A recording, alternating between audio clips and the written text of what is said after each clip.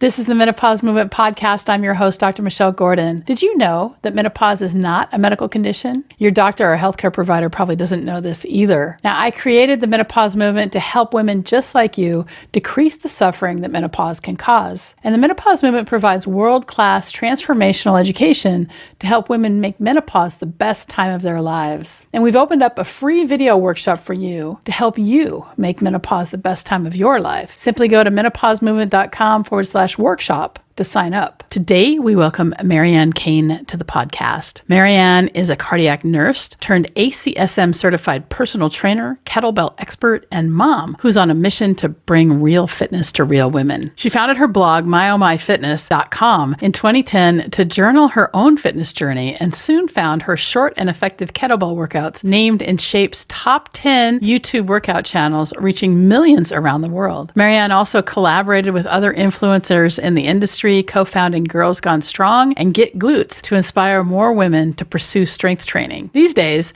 Marianne continues to provide sustainable fitness programs and workouts via her membership, equippedwithstrength.com, and her signature 8-week glute training program at getglutes.com. Marianne believes there are too many shoulds and have-tos, and nobody needs that stress. She knows there's a way to be strong without draining your valuable time and energy. Keep it simple and doable and fluff-free, which is exactly what her coaching style encourages. During our interview, we talk about Marianne's professional and fitness journey, how beliefs about our bodies can shape our behavior and our fitness successes, chronic pain and what to do about it, focusing on the journey rather than the results, how pregnancy changes our bodies and maybe our perception of ourselves, what to do just once a week to build muscle, perfectionism and how to look at it differently, and stay to the end to find out how to look at measurements other than the scale to keep you motivated and successful in your fitness journey. At the end of the episode, make sure you visit menopausemovement.com/blog, where you can find the show notes plus the links to the books and resources mentioned in the episode. And if you enjoy this episode, be sure to like and subscribe on YouTube and subscribe to the podcast wherever you get your podcasts so you're always the first to know when each episode is released. And thanks for all of the 5-star reviews. If you haven't left a review yet, please take the time to review the podcast, a written review on whatever podcast platform you use, because when you do this, more women can find the podcast and get the help they need during the disruption of menopause, because no one should have to go through this alone. And just before we get to Marianne, we talk a lot in this podcast about chronic pain. And one thing I forgot to mention during the podcast was a great book to help you reframe pain that you might be having if you have a chronic condition like fibromyalgia or maybe a type of osteoarthritis or even rheumatoid, any sort of autoimmune disease that causes pain. And that is called the Great Pain Deception. And so I recommend that you get that book and read it because it can really help you understand more about pain. Now, let's get to Marianne. And thanks for being a part of the Menopause Movement.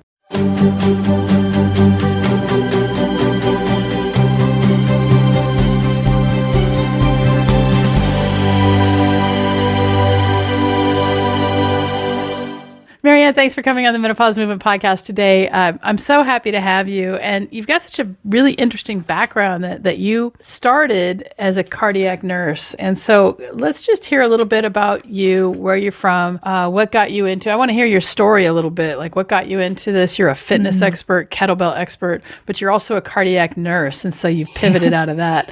So let's talk a little bit about that, because I think my audience will probably really relate. I mean, a lot of us tend to shift our careers in midlife. And so this is really super interesting. Well, thank you for having me, first of all. And it's funny, the origin story. I was a nurse in my late 20s. I left nursing to pursue the fitness career in my early 30s.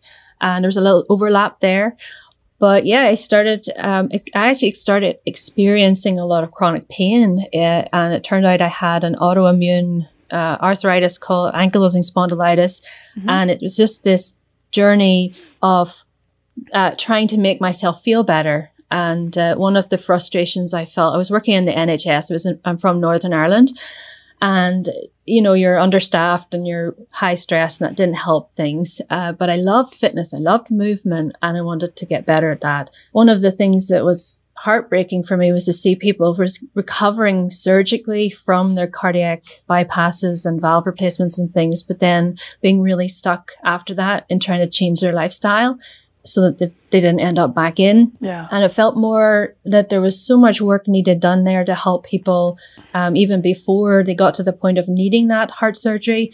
And I just wondered, like, could I be of better use maybe on the other side? And I just loved strength training. I loved kettlebells, and it just seemed like a natural progression to make that my thing.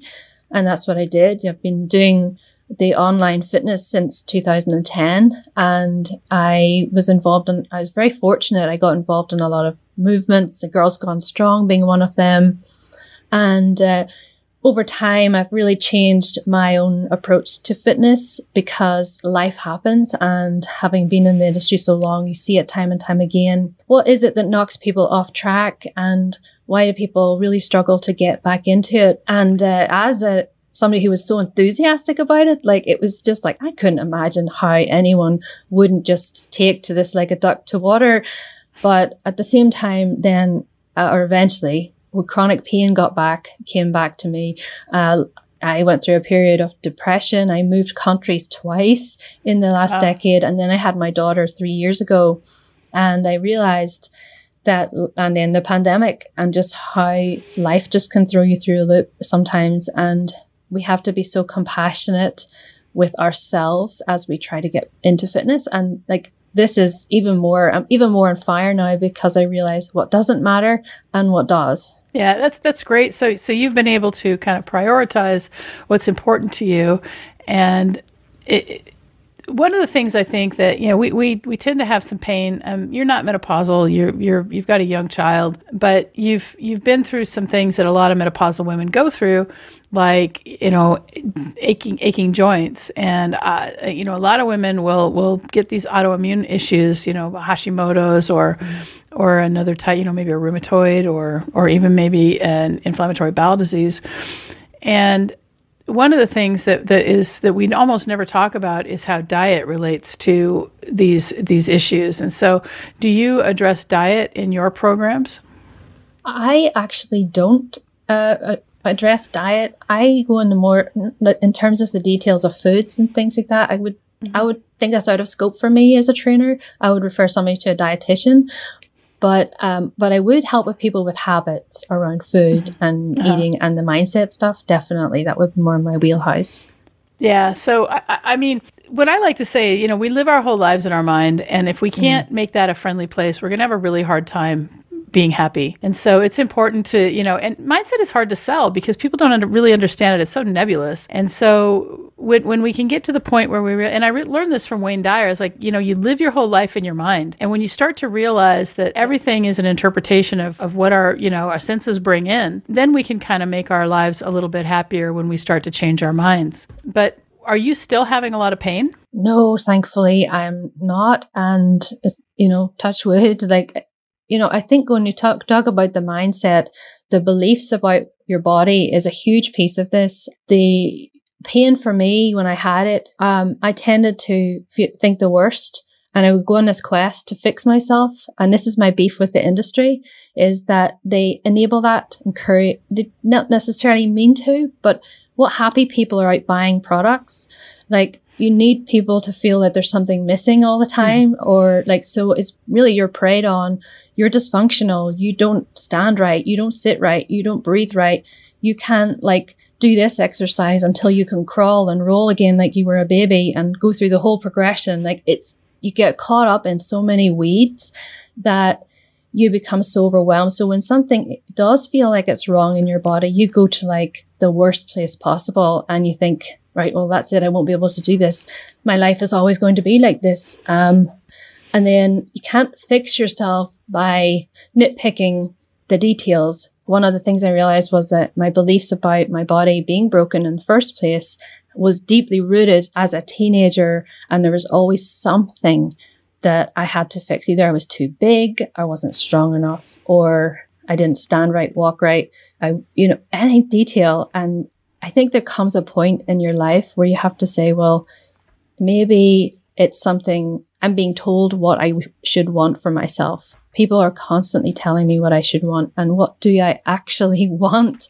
And how can I get that sustainably and in a way that's going to free me, not trap me even more, but free me from these ideas. And that was a big turning point for me and my pain, because it was so amplified with worry and anxiety, and I catastrophized it. I really did.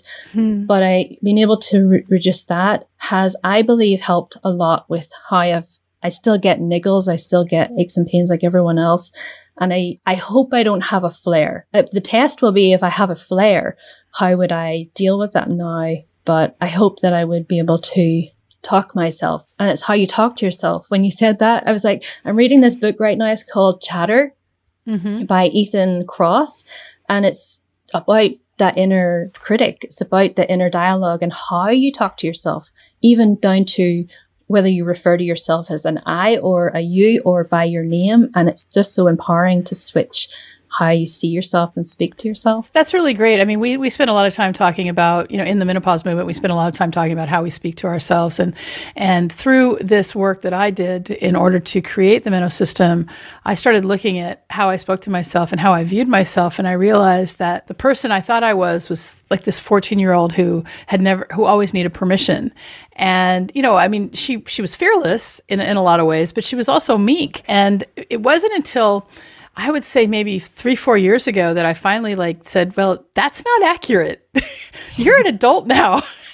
You don't need to ask for permission. It's really important to look at the way we speak to ourselves. There's another book also that is really, really good on making friends with the weird roommate we have inside of our head, who's kind of, maybe a little bit neurotic. And that's The Untethered Soul by Michael Singer. And I recommend that one a lot too. That's a really great book. But mental chatter is a huge thing. And I think that what happens, and I'm not a psychologist, but I think what happens is that, around the age of 2, we start to create some persona of ourselves. And depending on the way that our parents or the people who are caring for us interact with us, we start telling ourselves stories to make sense of the world. Because, really humans, it's all about story. And once we start to tell these stories to make the world make sense to us, we start to believe them as if they are true. And so to take a step back and say, well, where did that belief come from? And is this really true? And those things. And so for you to actually confront all your beliefs around your pain, I'm sure that was huge for you, because, and if you're one of the women who's listening to this and has, chronic pain, a lot of it has to do with how we choose to think. And I don't have chronic pain. I mean, I get a headache once in a while, and, I've got a bum shoulder right now. I'm going to physical therapy, but I don't know what it's like to have, severely debilitating chronic pain. But I do know that we can do a lot with our thoughts. So. Yeah, I totally agree with that. And it's almost, I think when I first learned about that, and sort of the idea that pain is like a biopsychosocial experience, it emerges from the person.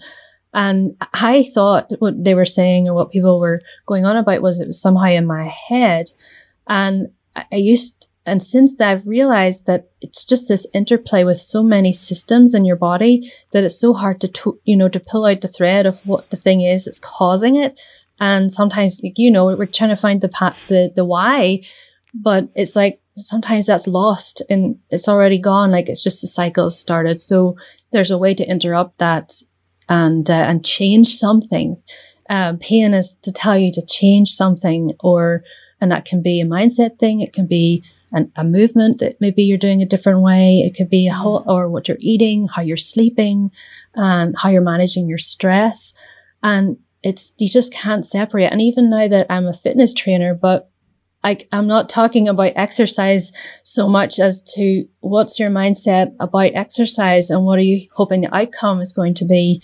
I think that a lot of people and our society is obsessed with results. And this is another beef I have, because any wonder nobody's happy about on a journey to get there, because they're waiting for this end point, and there is no end point. It's not like in 8 weeks you're going to have something and keep it. Like you have to almost like adopt it into your not daily life. I don't exercise every day, but when I do, it's like it has to be enough. Like I just see it as part of this long walk that I'm taking, and it's not a race. It's just part of my life. Yeah, there's a lot to unpack there. I think that one of the things, like for me, when I was, 50, 60 pounds heavier and trying to understand exercise and comparing my life, myself, to the person that used to exercise and was thin, and thinking I had to get right back to that immediately. And that kept me from even trying, rather than accepting myself at the point where I was, which is kind of how I was able to get back into it and say, I just have to beat yesterday. I just have to do a little bit better than yesterday, or I have to do a little bit better, or I have to do the best I can today. And then, kind of stay in the present and get out of that past thing. And I've been working with a triathlon coach since 2015, and my weight's been all over the place. I was really having trouble. And for me, I thought that initially I thought exercise was going to help me lose weight. And as I've done more research, especially into nutrition and menopause and the hormones that are involved and all those things, exercise is really good for us. We have to move our bodies. We're designed to move. But if what you're going to do is exercise, thinking that the exercise is what's going to make you lose weight, then you're going to be disappointed, like I was. I'd look at my month and I'd say, well, I worked out, 27 out of 30 days. Why is my weight the same or more? And I wasn't really paying attention to my nutrition. I just thought all I had to do was exercise, because in my 30s, that's all I had to do. I just had to increase my movement and, just be a little bit more careful with my diet, but not a whole lot. And everything came off. And I was like, yay.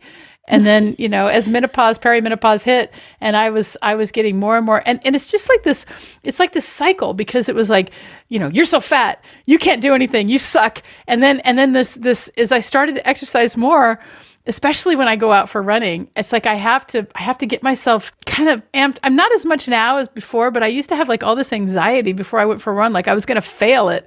It's like, how can you fail a run? You either run the whole time, or you run and walk, or you do my mind makes zero sense.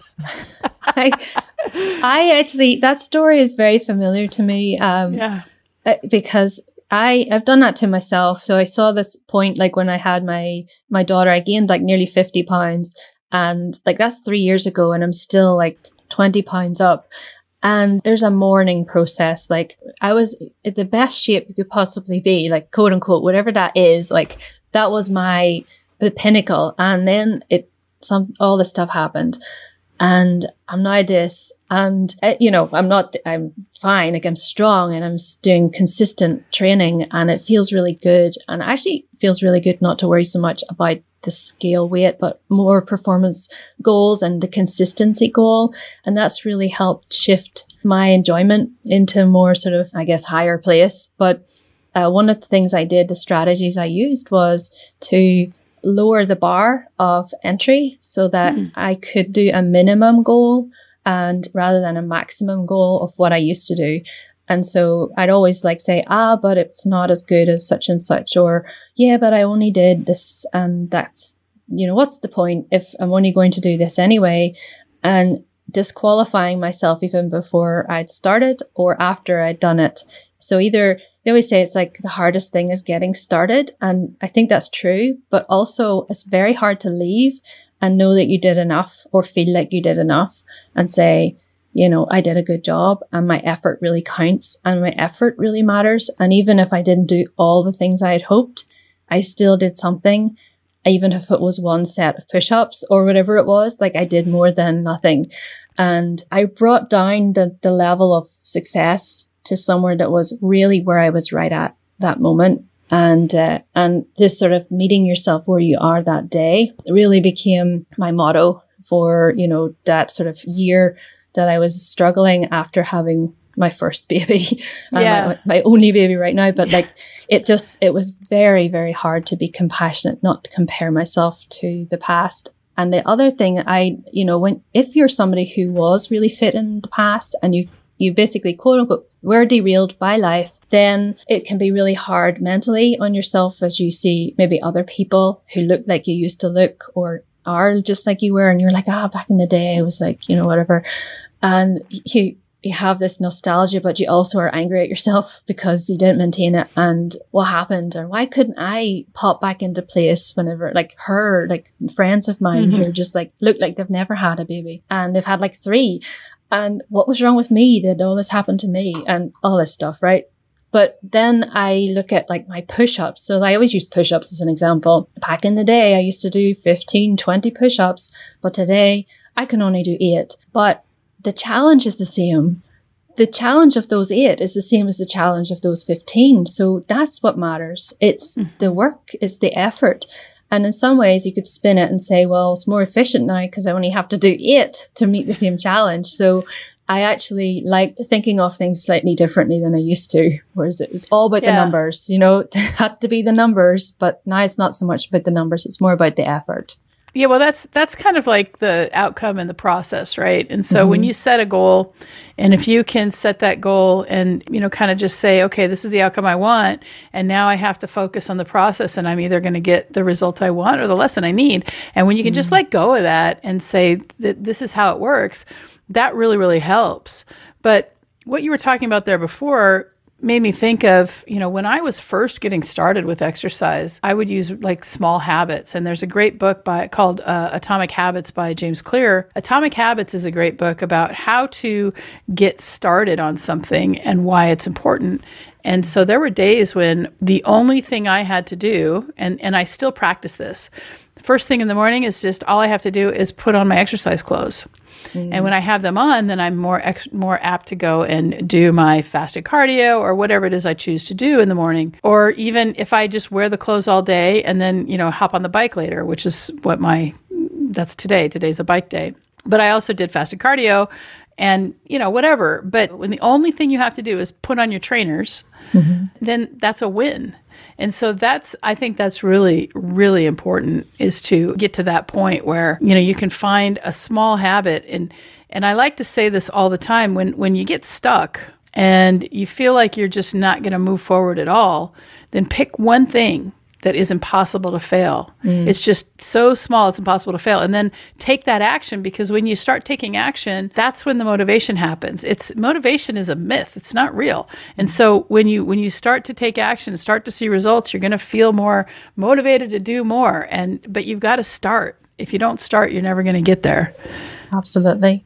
Yeah. You're singing my song. It's like, I think I even say somewhere in my program that it's like, so doable, it's almost impossible to fail. Like, it just has to start that way. And even one of the things that people, you know, who either, so there's like, you're either trying to get started or you're doing stuff but you feel like it's just not enough, or there's something missing. And you know, if you're following fitness people on social media, it's very easy to end up feeling that way. It can make your self-esteem worse. And you ain't kidding there. Yes. And I mean, these are professional athletes. I mean, I just want to say that, you know, if you're looking at these women who have, you know, abs, first of all, most of them probably haven't had a baby. We'll start with that. And then, you know, the guys who are like super cut, guys have a much easier time losing fat than women do. It's just the way it is, because they have different hormones. And actually, it's just something that just came to my mind, that men who are transgender, they have to gain weight to look more feminine. And it's, you know, because it's just hard for them to lose their muscle mass. And so for you, if you are a woman who is like watching all these fitness models and, you know, these bikinis and the abs, you know, these are people who are crazy.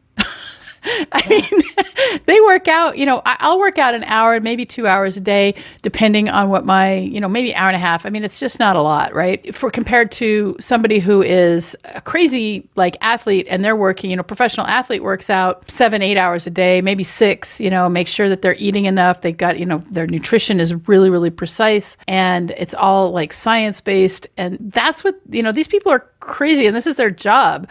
And the photos that, the optics that go into the photos, like the fluid manipulation to get that lean look, that's temporary. That's so temporary. You can't maintain that. And especially as a woman. As a woman, yeah. It's like, and when you were saying you work out once or twice, or 1 or 2 hours a day, I'm like, I work out 1 or 2 hours a week. But it's like, whatever it is that's going to work for your lifestyle, right? It's like, I think we get lost in sort of, oh, well, so-and-so says I have to do such and such, and oh, that's a lot. Even the sort of, oh, you only have to do 10 minutes a day. I used to hate that. because then you have to get yourself to do something every single day. And I would much rather set myself that one. I had a minimum goal of one workout a week, and it didn't matter how long it was. It was non-negotiable. It was on a Tuesday morning at 8 a.m. And that's when my husband took the baby, and that's with my one workout. But what happened was I'd do a second workout, and hey, it was a bonus. Whereas I was always aiming for 3 or 4 and only doing 1 or 2 and feeling I was always falling short. Right. And the type of training I do is like kettlebells and body weight stuff and, bands and things. It's like perfect home workout things. I do have a barbell here and I do work with heavier weights sometimes, but I love my kettlebells. So it is a lot of strength training that I would do and sort of maybe just walk in between. And that's enough. I do 2 main workouts a week and they last about 45 minutes. But it's so efficient. It's like, I want something that's going to be efficient and effective and fun. Yeah, that's really great. So efficient, effective, and fun. And so if you're a woman who wants to get fit and you want to maybe, shape your body, we know that resistance training is important to avoid osteoporosis. This is all, research proven. And especially if you have been out of it for a while, then, obviously you want to make sure that you're not at risk to be injured. And it's important before you start an exercise program to go and talk to a healthcare person. But I would say that the best exercise is one that you'll do. Yes. Okay. and you don't have to be like me. I mean, for me, my goal this year, we're recording this in at the end of March 2021. You're probably not going to be aired until May. And my goal for this year was to do some recorded workout every single day. And when I got my second Moderna shot, I had such a high fever and I felt so crappy. I couldn't do anything that day. But then every other day so far, I have. And that was just something I really wanted to do. Is like I can get on the elliptical. I've got a full gym. I can get on the elliptical. I do a lot of cardio. I take the dogs walking, things like that. I'm not a big weights person right now, but it's coming. I'm going to get back into weights again. The problem is I have delayed onset muscle soreness. And so it's really, when I start a weight regimen, it takes like 3 weeks before I stop having pain. And wow. So I have to really work. I have to really work hard to get my mind in. 1 or 2 sets once a week. Or, even they looked at weight training in older populations and what's older? What do you consider older? I would, over 45? Yeah, I think these studies were... Wait until you're 45, honey. You won't think that's old. older. I actually think it was older than that, maybe 60s and above. So it's looking at how to maintain, health and wellness. And they looked at, biochemical measures and, balance and things like that. Yeah. And bone density. And one workout a week, or one strength workout a week, this is, or every other week, helped to maintain that sort of strength. And if you're just beginning, you're at a complete advantage because you've got what we call newbie gains and where you've got the unique ability to both add muscle and burn fat at the same time. Well, that's really a good advantage. And so let's talk about that for a second. So for the audience, if you're getting started, I mean, how would you like to have the gains that come from regular lifting, but only have to do it once a week? And I've seen studies like that, and especially it seems that working with kettlebells is a key there. And so are you saying that if I were to do 100 kettlebell swings once a week, that might help to increase, the whole posterior chain, my arms, everything? And that would take me like 4 minutes. Yes. So the kettlebell swing, I wouldn't start somebody off with 100, but we could build up to the 100, right? So I would say 3 sets of something, 2 or 3 sets of 10. The kettlebell swing is one part. So that would be your posterior chain. And then I would couple that with something like squats, a row, and say some kind of press. And that can be a modified or full push-up or an overhead press. And it can be a 2-handed press where you hold one kettlebell with 2 hands, which is a nicer, more stable position. Or if you do have good overhead stability, you could press one lightweight overhead to begin with and just build that up. So for beginners, you're generally looking at 2 sets of something, 12 or 8 to 12 repetitions of something. And that could be twice a week to begin with to allow you, it could be once a week to begin with, right? So say the guidelines in as the ACSM, the American College of ACS, I'm going to forget this. Sports medicine. Sports medicine, say that, twice a week. But you could do once a week because you're still going to see gains. This is actually how I started fitness. I used to go to one circuit class a week, and I was in I had so many DOMs after that. It was a week before I could train again. And I saw massive strength gains just going to that once a week. So just for the audience, DOMS, delayed onset muscle soreness. Yeah. Yes. So and if you're getting like repeated DOMs and things, we're to the point where you can't like sit on the toilet without like needing assistance. Yeah, that happens to me after squats. Like I do sumo squats and then, my legs. Right. So you might need to scale back on either the intensity that you're doing. It could be the volume. So how many reps and sets are you doing in that workout? So, because when people start into a workout, they're so motivated and so excited that they do too much. And then they get so sore, it kind of becomes a diminishing return. And then they can sort of say, oh, well, this is too, they give up. And then it's maybe a few months until they start again. So something's so little, even if it's just one set a couple of times a week, you practice, you just use it as like play and see, I wonder what this exercise is like. And this kettlebell swing business looks kind of fun. But then I think people get worried about being injured with kettlebells, and the kettlebell swing is one that I do recommend that you learn how to do properly, but I wouldn't make it a villain as in it's inherent risk in the exercise. It's just like anything else. There's a learning curve, and you want to start with something really light, like just body weight, learning the movement pattern, and then begin slowly to load that up. And load it up with weight, but also how much of that movement you're doing in one go. So there's different stacks. And these details may seem like, oh my goodness, I'm not going to get that right. But all you're doing is starting easy and making it harder over time. But that's just like anything. I mean, I talk about dose dependence a lot when it comes to exercise, and my personal experience with running and how I was able to, I started running. I was like 30 pounds heavier than I am now when I started running. And I was like, my coach would assign me like 1 mile. And I'd come home and my wife would say, well, that was fast. I'm like, well, it was a mile. What do you expect? I'm getting started. It's like, I don't, and I wasn't able to run the whole thing without stopping. It was like run, walk. And I just, I never expected anything other than let's just move the body and let's get back to running. I was a runner when I was in high school. Then I had open heart surgery. And after open heart surgery, I pretty much gave up fitness for a while until I was in my 30s. What I've noticed is that when we can let our expectations go when it comes to fitness and just focus on enjoying the moment. And sometimes it sucks. I'm not going to say, sometimes you've got to embrace the suck, because sometimes, the run is sucky, or the bike workout is sucky, or the swim is sucky, or even the weight workout is sucky, but it's better than not doing anything. And sometimes running up a hill is really hard and stuff like that. But what I've found is that when I just stay consistent with it, before I know it, I'm running an hour without stopping. And my heart rate is not in the 180s.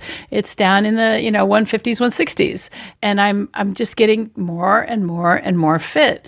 But it's dose dependent. So you have to spend time doing it. Anything worth doing is worth sucking at it first. That's that's one of my phrases. I like that one. I think that I call it fitness perfectionism. That there's, and I think that a lot of the fitness industry, again, preys on this idea of quote unquote perfect form, and that there's just a range. Honestly, there's just a range of what way somebody moves and whatever you're adapted to.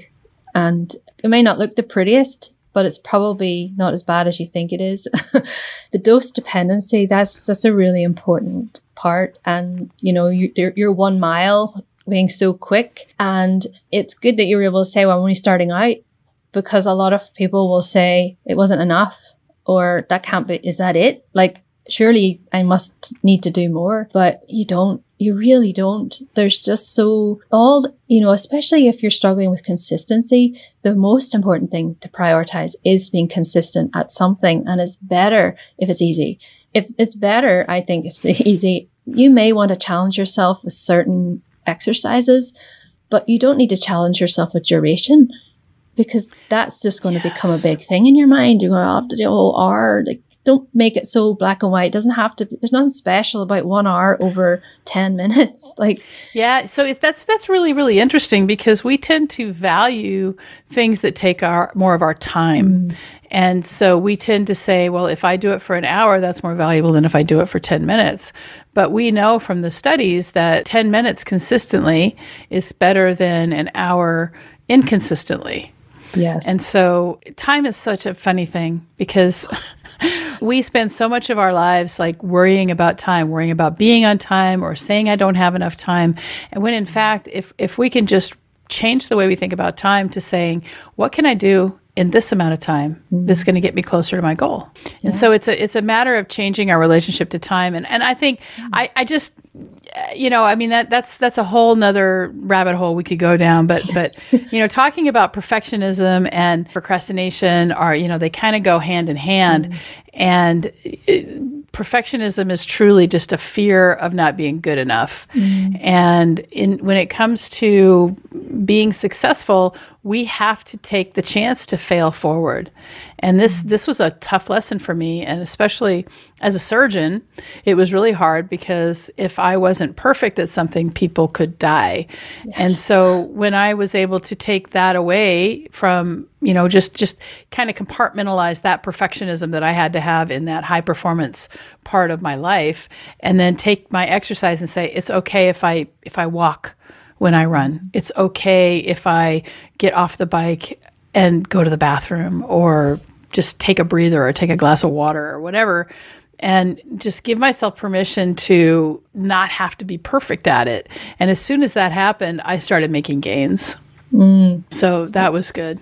When you get out of your own way, kind of in some regards, because like the pressure, when we put so much pressure on ourselves, when you're consciously thinking about doing something, it's very hard on your mental energy. Like, it clogs things up. Whereas if you trust this happens in exercise. I don't know how much it works in terms of like fine motor things, in terms of like surgery and things. But when you're looking at movement, you think about what you want to do, and then you trust your body to do it. And at the beginning, there's a learning curve where you have to think more about it, like driving or riding a bike, and then playing the piano. But at some point, there's an automatic flow that happens, and you get into it, and you don't necessarily consciously need to think about it as much anymore. And it happens when you're not, it happens faster, and it's a more enjoyable process when you're not being so critical and worried about being perfect. It's so powerful. And I always think it's interesting how the fitness industry, I always rail against the industry, because like what they do is like make you think about all the things you're not doing right, or the things you don't have. And so you become more and more focused on those where you're not versus where you are, and what you have and what you can do. So my whole thing is you're equipped with exactly what you need already for that next step. Doesn't have to be the 10th step. You have everything you need right now for whatever that is for you. And you don't need somebody, a trainer, not me. I'm not going to come and fix you. My program isn't your hero. You're the hero of your own story. I may be a guide along the way, but you have so much power and agency in this process that don't get caught in the weeds of what other people tell you what you want. Those taking your power away. Yeah, that's really good. So, there's a couple things here. I wanted to touch on the fact that, my son is going to be 28 years old in April, and I still haven't lost the baby weight. And I'm not the only woman. A lot of women will have babies and then just never lose the baby weight. And, I look at Kate Middleton, for example, who, she has had, she's pregnant again, I think. I don't know.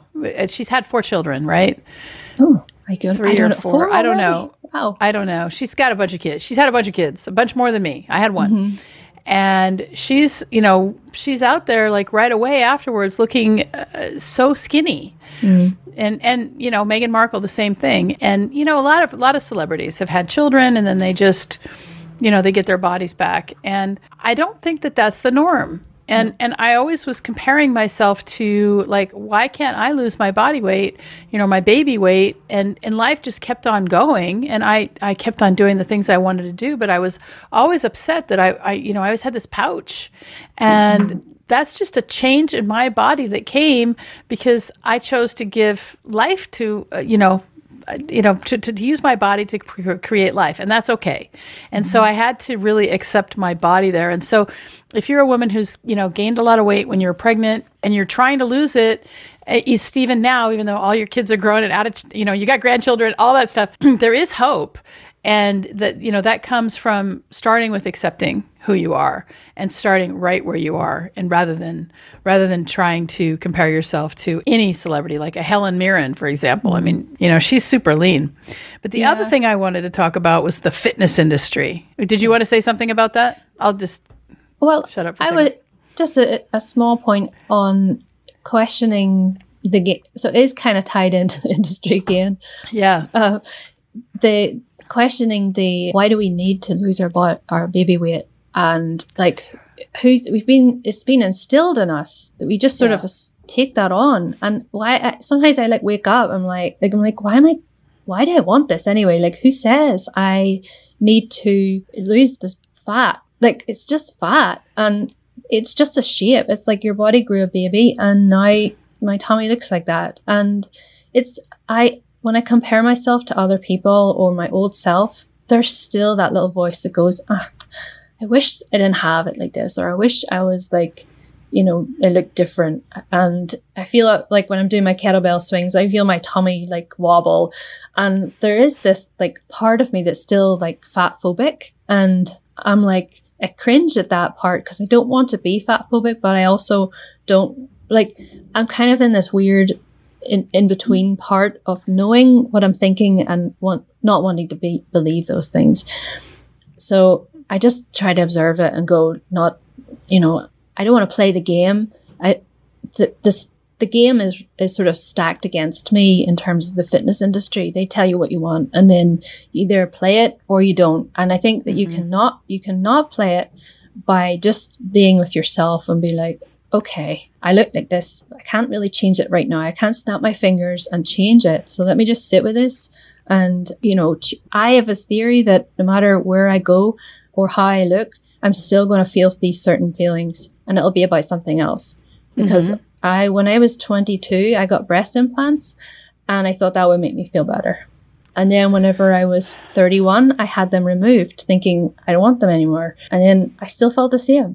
Yeah. And there was just no escaping myself, really. Because wherever you go, there you are. There you are. Yeah. No, this is really good because there's a lot of external pressure on us, especially in a patriarchy as women, to look a certain way, to act a certain way, to ask for permission, to make men happy. Okay. And that's we're groomed from childhood on up that we exist for men. And I'm not bashing on men. This is just the society we live in. And we can change that by changing our minds about what that means now. And that's kind of part of my mission. And that's why, if menopause happened to men, there would have been something because it's really disruptive for women. And it's almost like, how I like to talk about menopause is that, we had puberty and we knew it was coming because it was a big change and they made sure we knew. Pregnancy, big change. You get a lot of help through pregnancy. Menopause comes and you're just out on your own. And so many women just feel lost and lonely and they don't know what to do. And the weight starts piling on and they start feeling horrible. And then the libido goes and people don't understand why they don't want to have sex. And just so a lot of things happen in menopause. And a lot of it, and the reason I bring this all up is because a lot of it comes back to body image. And we feel like we're not good enough. And listening to the media, listening to the fitness industry, all of those things, looking at the celebrities that have a lot more resources than most of us do, those things are the things that are just going to help our mental chatter be like, you're not good enough, you're not good enough, you're not good enough, you're not good enough. And what we have to do is we have to make friends with that voice in our heads and say, we have to change our minds about it. And I tell this story about when I was on a cruise ship at the end of 2018 or 2017, I don't remember. But we were down, it was at the end of the year cruise ship. And every time I looked in the mirror, I said to myself, you're so fat. And, it was end of the year. So I was like, I got to make a new resolution. I was like, I am not going to do that anymore. And I'm going to look in the mirror and say, I love you.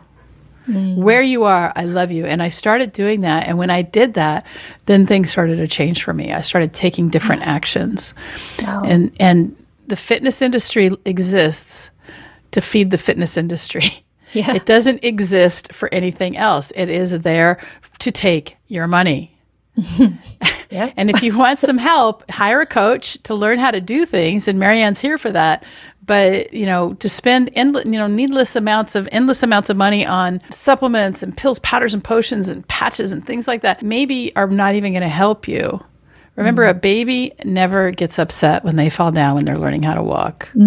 Ever. I mean, and they never get upset when they say a word wrong. And we have to approach it that way.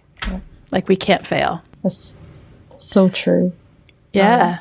Yeah. And even the fitness, I was looking up at the history of the fitness industry and how we got to this place.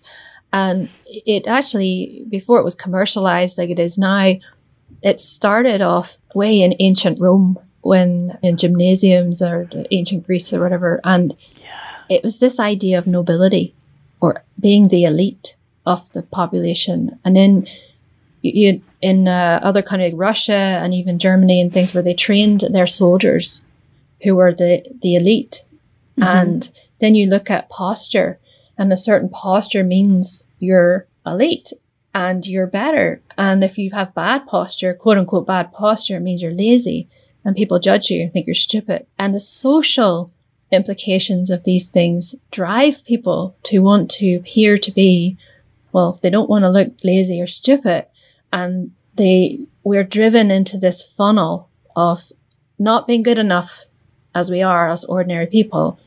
And so now we want to look like these, muscular, lean physiques that can do all these things, as if that's somehow better.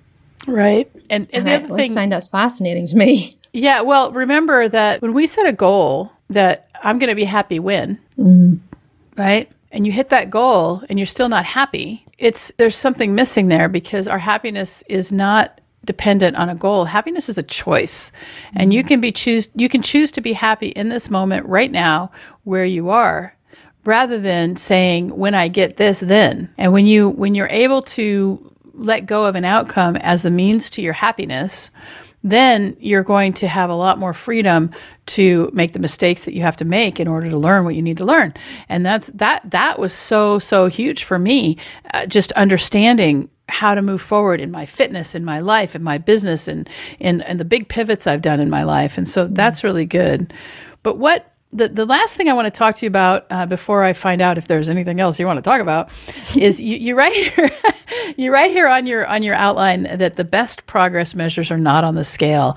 And I'd like you to talk about that for a minute, because we are so entrenched in looking at this number on the scale.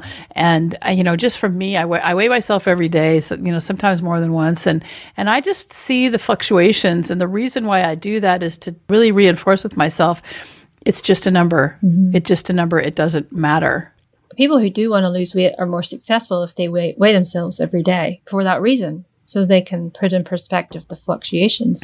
But I find a lot of people become obsessed with that number and don't realize that the weight on the scale doesn't correlate to how well you fit your clothes, especially if you're doing weight training or strength training and things. That really influences how compact you are. And you may weigh exactly the same and never lose a pound, but you do what's called like recomp. So your body composition just changes, from your body fat gets burned off as you build that muscle, and they replace each other.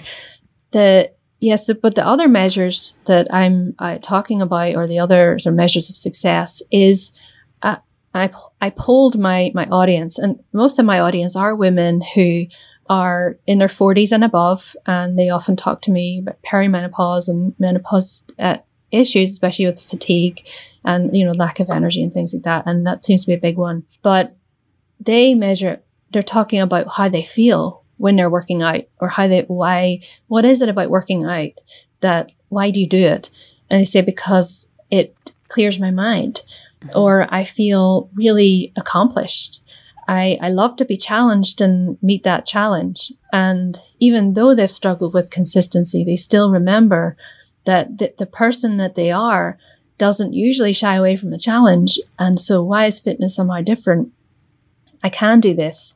And it's not perfect all the time, but then there's strength measures, the things that you're improving at. Are you able to hold, if you want to do planks and you're able to hold it a wee bit longer this week, or can I squat a little lower this week, or do one more kettlebell swing?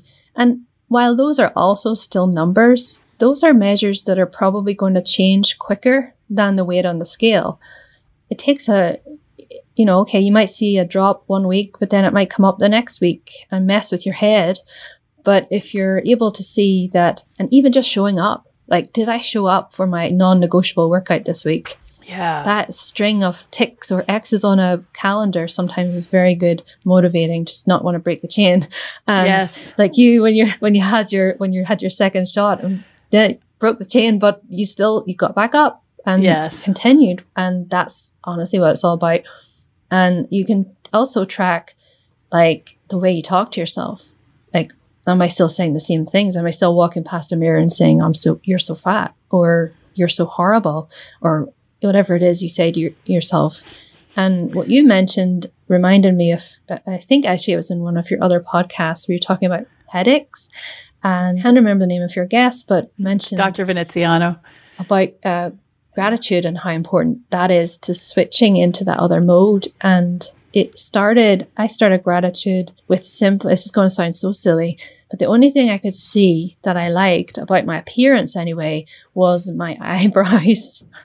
Like, I thought my eyebrows look really good today. And that small little thing switched my whole I was oriented toward the negative before that. And then it just, all of a sudden I was seeing all these other things. And it just became a bit of a habit then to try to look at the bright side, or reframes. I love reframes because it's in your control. You can change your narrative. It's not stuck in one place. You can change the way you got to where you are now, and your future story. Like, it's not written in stone. Yeah, that's so true. And I challenge any woman or any man, even if you're listening to this right now, to go to the mirror after this podcast is over and just look at your left eye and tell yourself, I love you, for 5 minutes in a row. And that's going to change everything. And really feel it, just like you would towards a lover or a spouse, and not in a sexual way. I mean, that's weird, but but more in terms of, one thing that I can say as a mother is that when I've never felt a bond to another human the way I felt the bond to that child. I mean, there's just so much, genetic and just instinctual care that came through once I birthed a child. And I'm, he's almost, he's an adult. He's almost 28 years old. And I'm still very, very, very protective of him as a mom. And so I think when you can kind of take that and really get that in your mind, that feeling of how much you love someone, maybe it's a pet, maybe if you've never had, or maybe it's a parent or a grandparent or something, but somebody that you really love, and then see if you can bring that feeling up, look in the mirror, and really just put that towards yourself, because that is a big thing. Powerful. Yeah. So was there anything else you were hoping to share with the audience today? I'm very grateful to have spoken to you and your audience today. Awesome. And where can people find you? You can find me at equippedwithstrength.com. Equippedwithstrength.com. That's great. And thanks so much for being on the Menopause Movement podcast today, Marianne. I'm super, super excited to get this published as part of our fitness series, probably soon. I don't know when, but anyway. Thank you. Thank you so much. I'm so happy to have you. All right. Grateful to be here. Thanks. Did you know that menopause is not a medical condition? Most doctors don't know this either.